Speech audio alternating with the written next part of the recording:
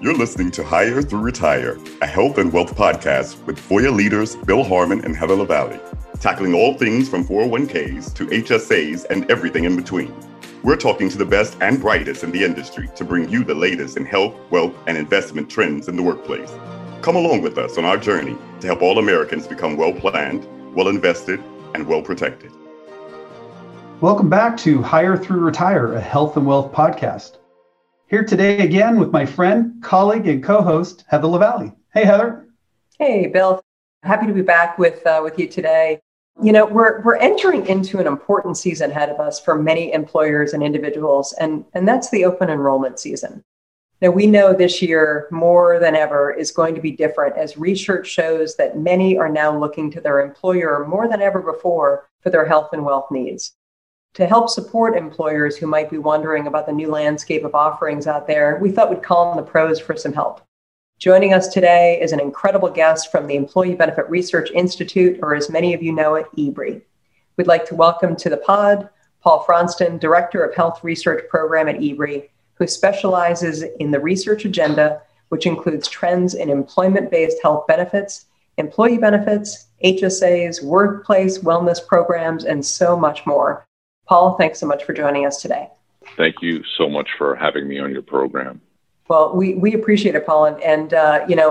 So I'm going to kind of jump right in because you have got a wealth of knowledge. So we're here today to talk a little bit about workplace wellness trends. And while I know you have some new surveys coming out in the coming months, why don't we start with a broad but really important question? What's different this year as a result of COVID, and how is this going to impact both employers and employees? That's a great question. I think that perhaps the biggest difference this year is related to telemedicine. And recognizing that some workers already had a telemedicine benefit prior to the pandemic, but many of them didn't know about it. For many workers, that benefit was added either in late 2020 or in 2021, and they still may not have noticed it. The longer these benefits, whether it's telemedicine or anything else, the longer these benefits have been around, the more people take notice of them. So hopefully going into, if workers weren't already aware of these benefits, they'll become more aware of them during this open enrollment. And even in cases where workers already had access to a telemedicine benefit, those benefits have become better.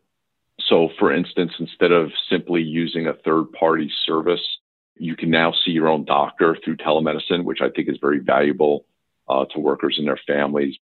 Do you see that there's a place to be making those decisions, those individual enrollment decision in the complementary manner? Meaning, I get this particular health benefit because it can actually help me protect my savings account so I don't have to draw down from that when something comes up. Even with HSAs, you have so few people who invest the money, right? So you have to conclude that there are very few who are thinking about that money as a retirement savings vehicle. A lot of people don't tap their account, but a lot of people don't tap it because they don't use healthcare, not because they're saving it for the future, right? You got your 80-20 rule in healthcare.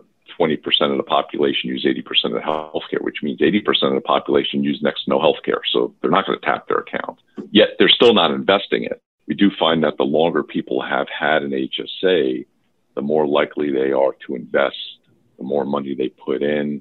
So it takes a couple of years before they start to understand how it works and what the true benefits are, from it.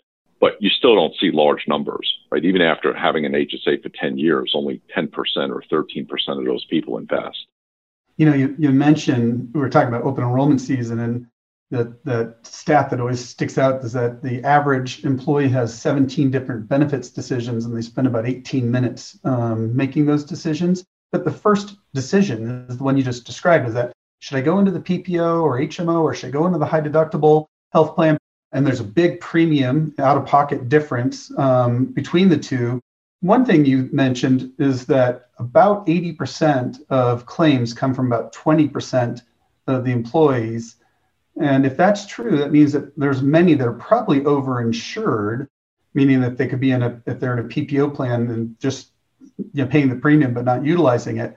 But at the same point, good point that you made that, well, if I'm in a high deductible health plan, I'm concerned that maybe I can't afford a claim that would now fall under the deductible. But could you protect some of those maybe with different supplemental health benefits like critical illness or hospital indemnity or maybe accident benefits, things that would typically go towards the deductible? And those are inexpensive coverages to take care of that concern. Yeah, health benefits have become more and more complex when it comes to choosing the right plan, and everybody wants to get that decision right. Fortunately, if you get it wrong, you only have to live with your choice for a year, right? You'll know pretty quickly, though circumstances change and the plan you chose that was the wrong plan may be the right plan for you the next year, right? That's some of the complication as well. And you're right, 20% of the population account for 80% of the spending, which means 80% of the population accounts for 20%. 80% of the population, most of the population use no or next to no healthcare.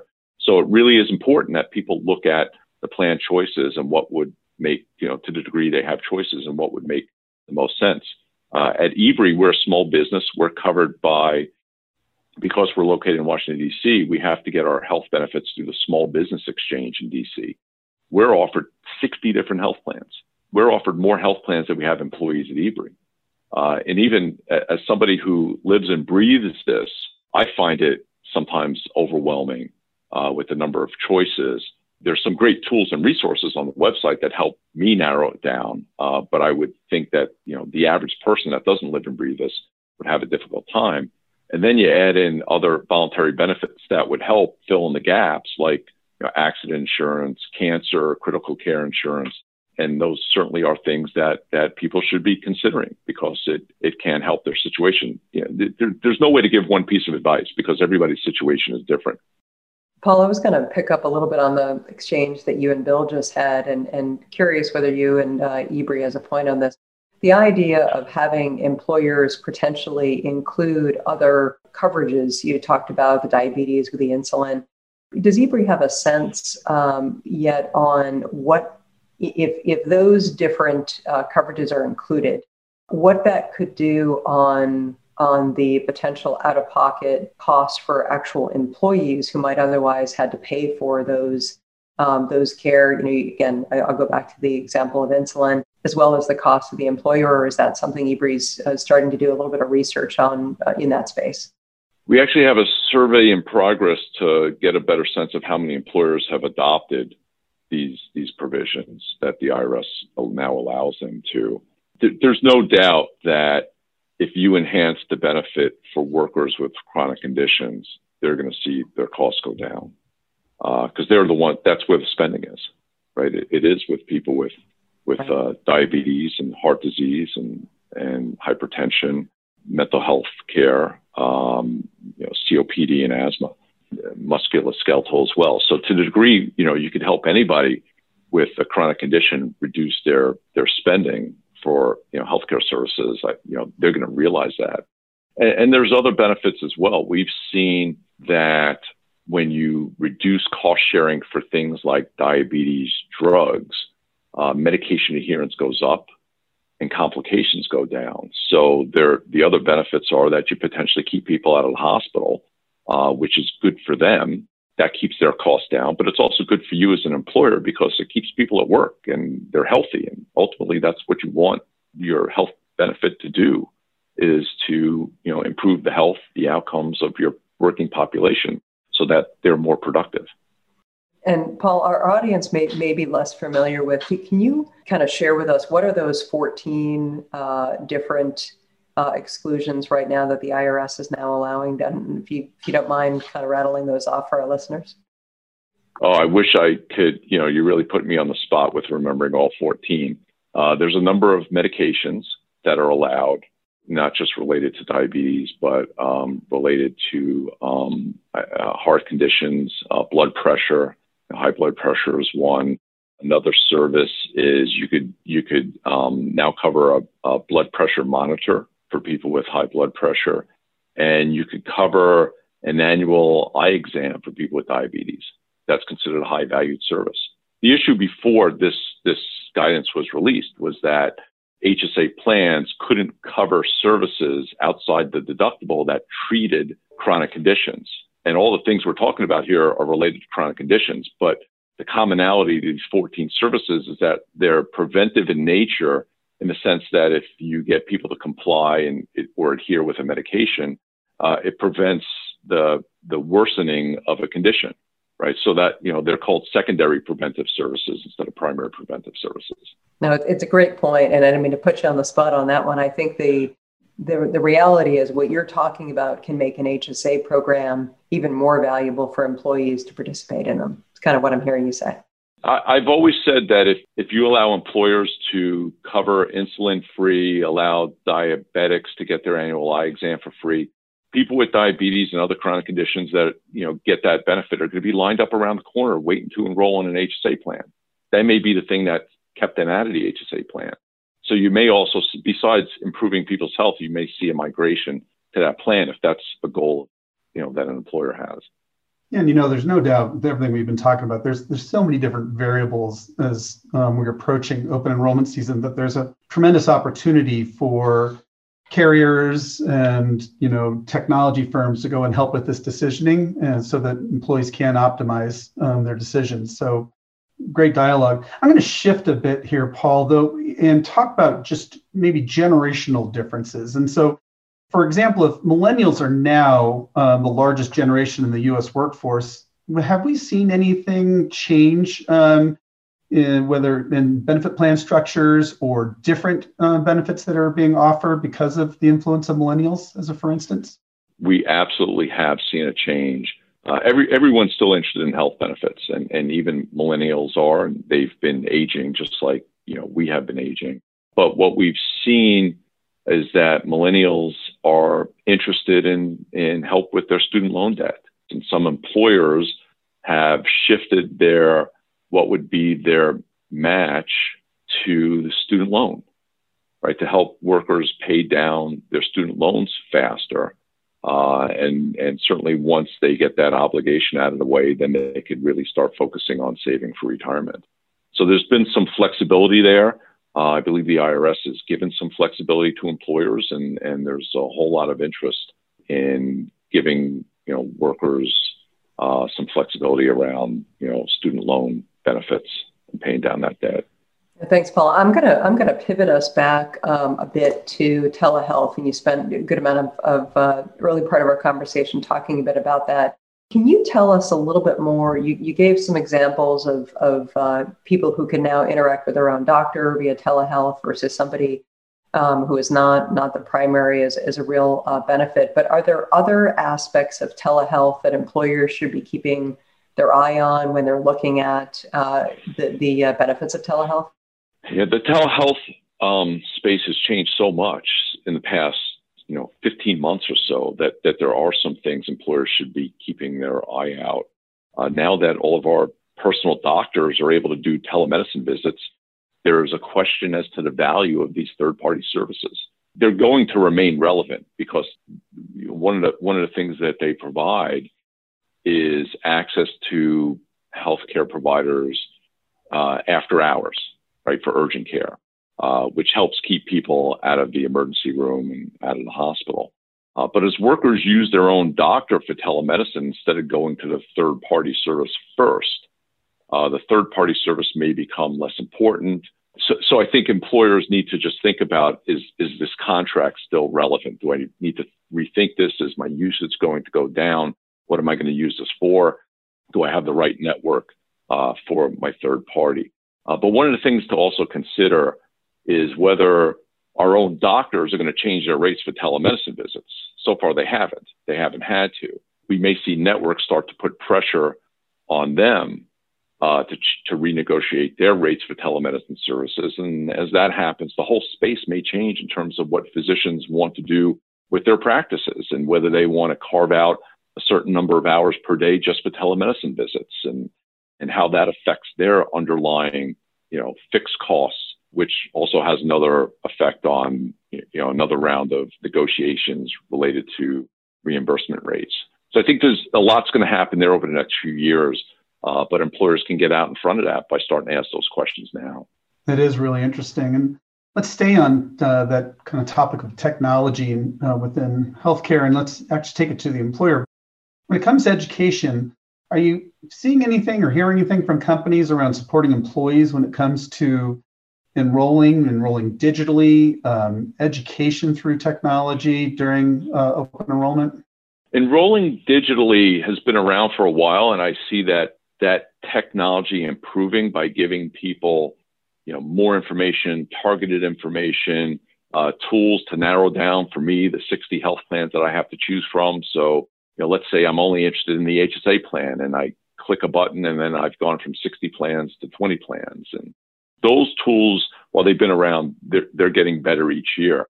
The education that I'm interested in, that I think is most interesting, is providing workers and their families real-time pricing information for healthcare services, right? So one of the biggest issues with healthcare is that you don't know what the cost is going to be until after you've used a healthcare service.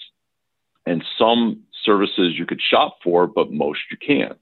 Data is being used to develop apps that give workers that information before they get the healthcare service. Currently works best for prescription drugs, right? There are apps that will tell you what a drug will cost at your preferred pharmacy. It will also list alternative pharmacies, not only with the price of the medication, but with the distance from either your preferred pharmacy or from your home, right? And I think that's great to be able to give people that information at their fingertips. I think it's just a matter of time before this technology can be used for other things that are shoppable, like lab services or even imaging services. Services aren't emergency or urgent in nature, where people have a chance to go check the app or check a website. The other exciting area is wearables and just, digital tools. Whether, everybody seems to have, an iWatch or, a Fitbit, but you're seeing other types of things like scales, so you could check your weight, and the weight syncs with the cloud, and that information, that's something everybody could take advantage of. But now you're also starting to see things like, blood pressure monitors that sync, and information that, or heart rate syncs, and your doctor gets that information, and it may trigger an alert where they reach out to you instead of waiting for you to reach out to them. And I think that's a very exciting area that will have some major implications for our health status and the cost of healthcare in the future.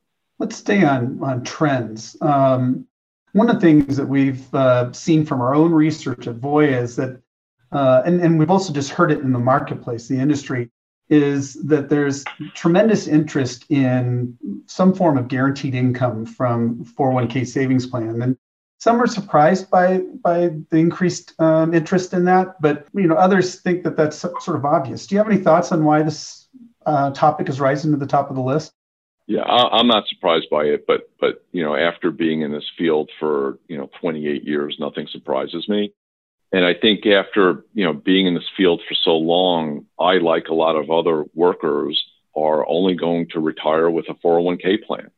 And we're now seeing this generation of workers retiring with only a 401k plan. They no longer have a defined benefit plan. So I think the interest in guaranteed income and annuities is because workers want that safety of a guaranteed income stream. They want to know what they will have in retirement, not just this fixed pot of money that they could draw down from, but what kind of income that pot of money will generate from them, so they can make adjustments to their spending habits in retirement and live comfortably at that point. And that's a great point. And Bill, didn't you see a recent stat around how Americans may or may not be kind of anticipating medical costs into retirement? Yeah, well, it is interesting. And as we think about these savings buckets, and so one of the things you talked about guaranteed income, well, that's probably coming from your one bucket that you would have, the 401k plan, but there really is another one, and that's today, the expected healthcare, out-of-pocket healthcare costs while you're in retirement today is $300,000. So in a sense, you'd almost say, well, gosh, I need to go save that probably somewhere else, like in an HSA, because I didn't want that to affect my 401k because I'm living off of that. And the reason that this probably would be a surprise to many of our listeners is that 53% of Americans believe that Medicare Part B is free. So over half of people think that, well, once I'm in retirement, there are really no out-of-pocket costs. Well, no, the number's 300,000, and have you saved appropriately? And so that's why I'm glad, Paul, you said that this heightening interest in HSA And even in HSA as a savings tool, now we know what the target is, and that's on average $300,000, but that's in today's dollars probably rising. These numbers are very scary. I know. $300,000 for healthcare and retirement.